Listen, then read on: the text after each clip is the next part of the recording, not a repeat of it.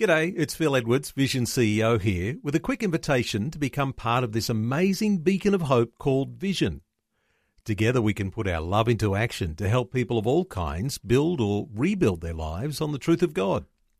Please consider the part you can play during our upcoming Visionathon appeal, remembering that it's your support that makes Vision possible, including this podcast. Audio on demand from Vision Christian Media. Jesus said, "If you hold to my teachings, you are really my disciples. Then you will know the truth, and the truth will set you free." Welcome to Set Free with Ken Legg. This week we're dealing with the sensitive issue of sexual abuse. If there are young children listening, now might be a good time to consider whether this content will be appropriate. More and more we are hearing of different ones who were sexually abused as children. Sexual abuse involves any unwanted sexual attention or contact. A sexual encounter is of no benefit to a child whatsoever.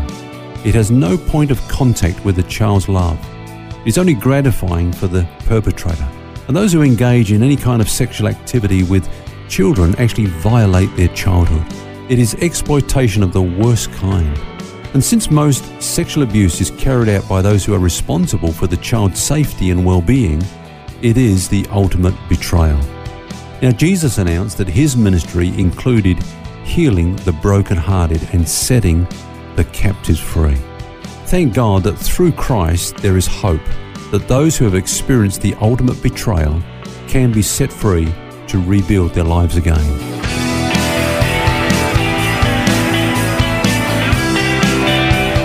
This is Set Free with Ken Legg. And we're dealing with a very sensitive subject this week, that of sexual abuse. And welcome, Ken. This is an issue that we're discovering is far more prevalent than we ever imagined in our society. Where do you begin to even try to recover from such a horrific experience as sexual abuse? That's a good question, Phil. Those who've been sexually violated as children are left with many deep wounds in many areas of life. We can just start with the emotional problems such as low self-esteem, distressing memories, anger, self-destructive tendencies, depression, even thoughts of suicide and so on. And then surprisingly, they're left with feelings of guilt and condemnation as if for some reason they're to blame. They're the victim, not the perpetrator, but they come away feeling that maybe there was something wrong with me. I'm at fault somehow. And an interesting aside on that is that in the Old Testament law, the Bible says that if someone has been violated, if a woman has been violated, if she's been raped, don't stone her, stone the perpetrator. Now, why would God have to say, don't stone the innocent? It's almost as if he anticipated that in the minds of some, there's going to be this sort of thought, well, they asked for it, and God has shielded them and protected them from that kind of mentality. There are other problems, obviously, an obvious one would be lack of trust towards other people, especially those that are in authority. The underlying cause of sexual abuse is usually a failure in duty of care of the highest order. Therefore, it's hard for the victim to trust again. And then there are developmental problems, such as learning difficulties and underdeveloped communication skills and so on and so forth. Sometimes people cope by turning to substance abuse and drug addiction and that sort of thing. And there's lots of complicating problems that arise out of this issue.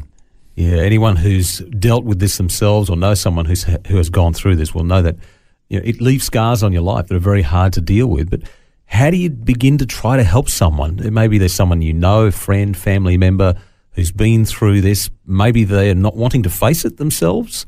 How do you help them through that trauma? Well, let's say at the outset, Phil, that we need to remember that the gospel is the good news, that where sin abounds, God's grace abounds much more. Whatever the worst is that Satan has done through people to others, God's grace is bigger than that, and there is a message of hope and deliverance for those that have gone through that kind of experience. Now, I think one of the greatest things that the church, and of course Christians in particular, can do is to create an environment for such victims to know that it is safe for them to talk about what has happened to them. You know, someone who's been sexually abused, it's a major step for them to find the courage to tell of their experiences.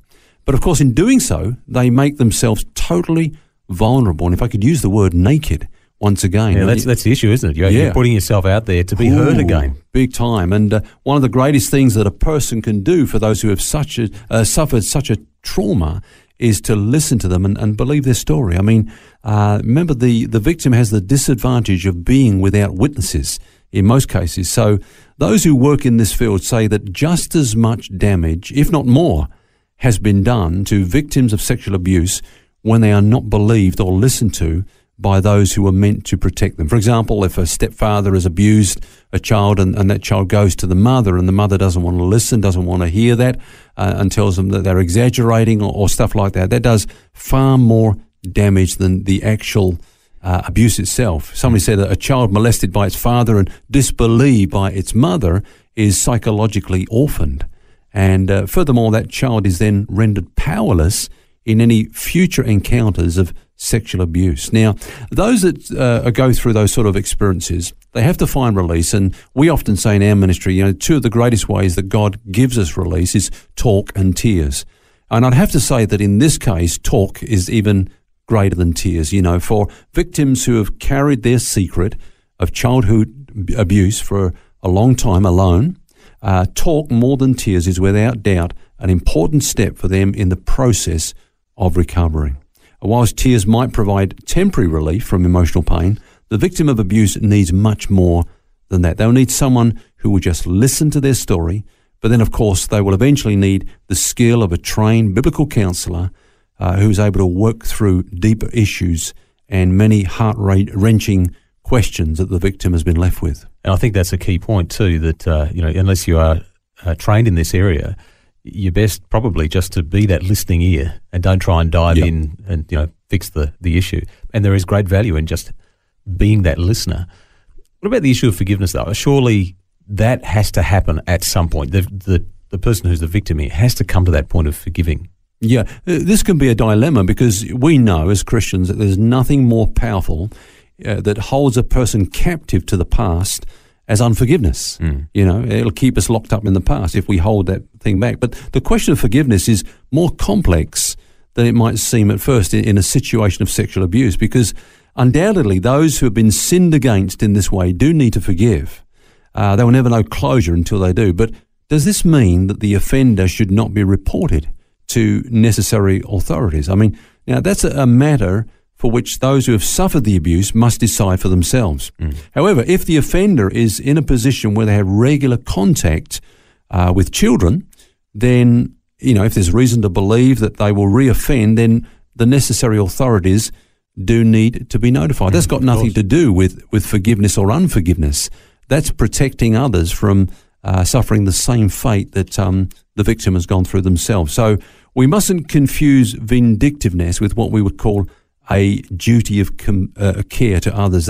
They're two completely different issues. So I think if we can finish up with a positive point today, Phil, it would be this, because we are going to talk more about this in the week and try to find some answers at least in this very sensitive area of life. I think we need to say this, that not only does the gospel deal with our past in terms of sin and condemnation and so on, but when we come into the Christian life, we sometimes bring baggage from the past. We bring unresolved hurts.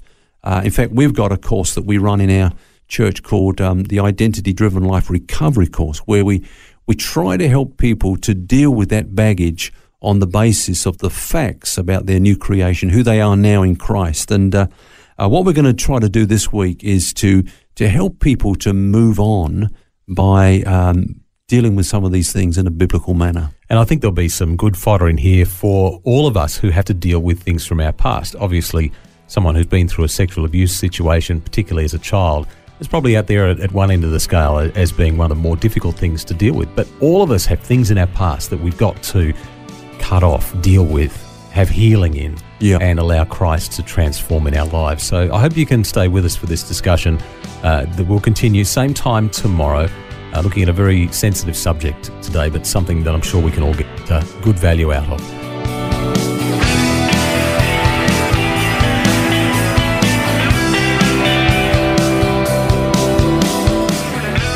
An important study this week for people recovering from sexual abuse. And we'll have more for you tomorrow. And until then, remember, you don't have to carry that baggage. God wants you to be set free. For books, DVDs, small group studies and other resources from Ken Legg, including the book What's Eating You, which features topics from today's message, shop online at vision.org.au.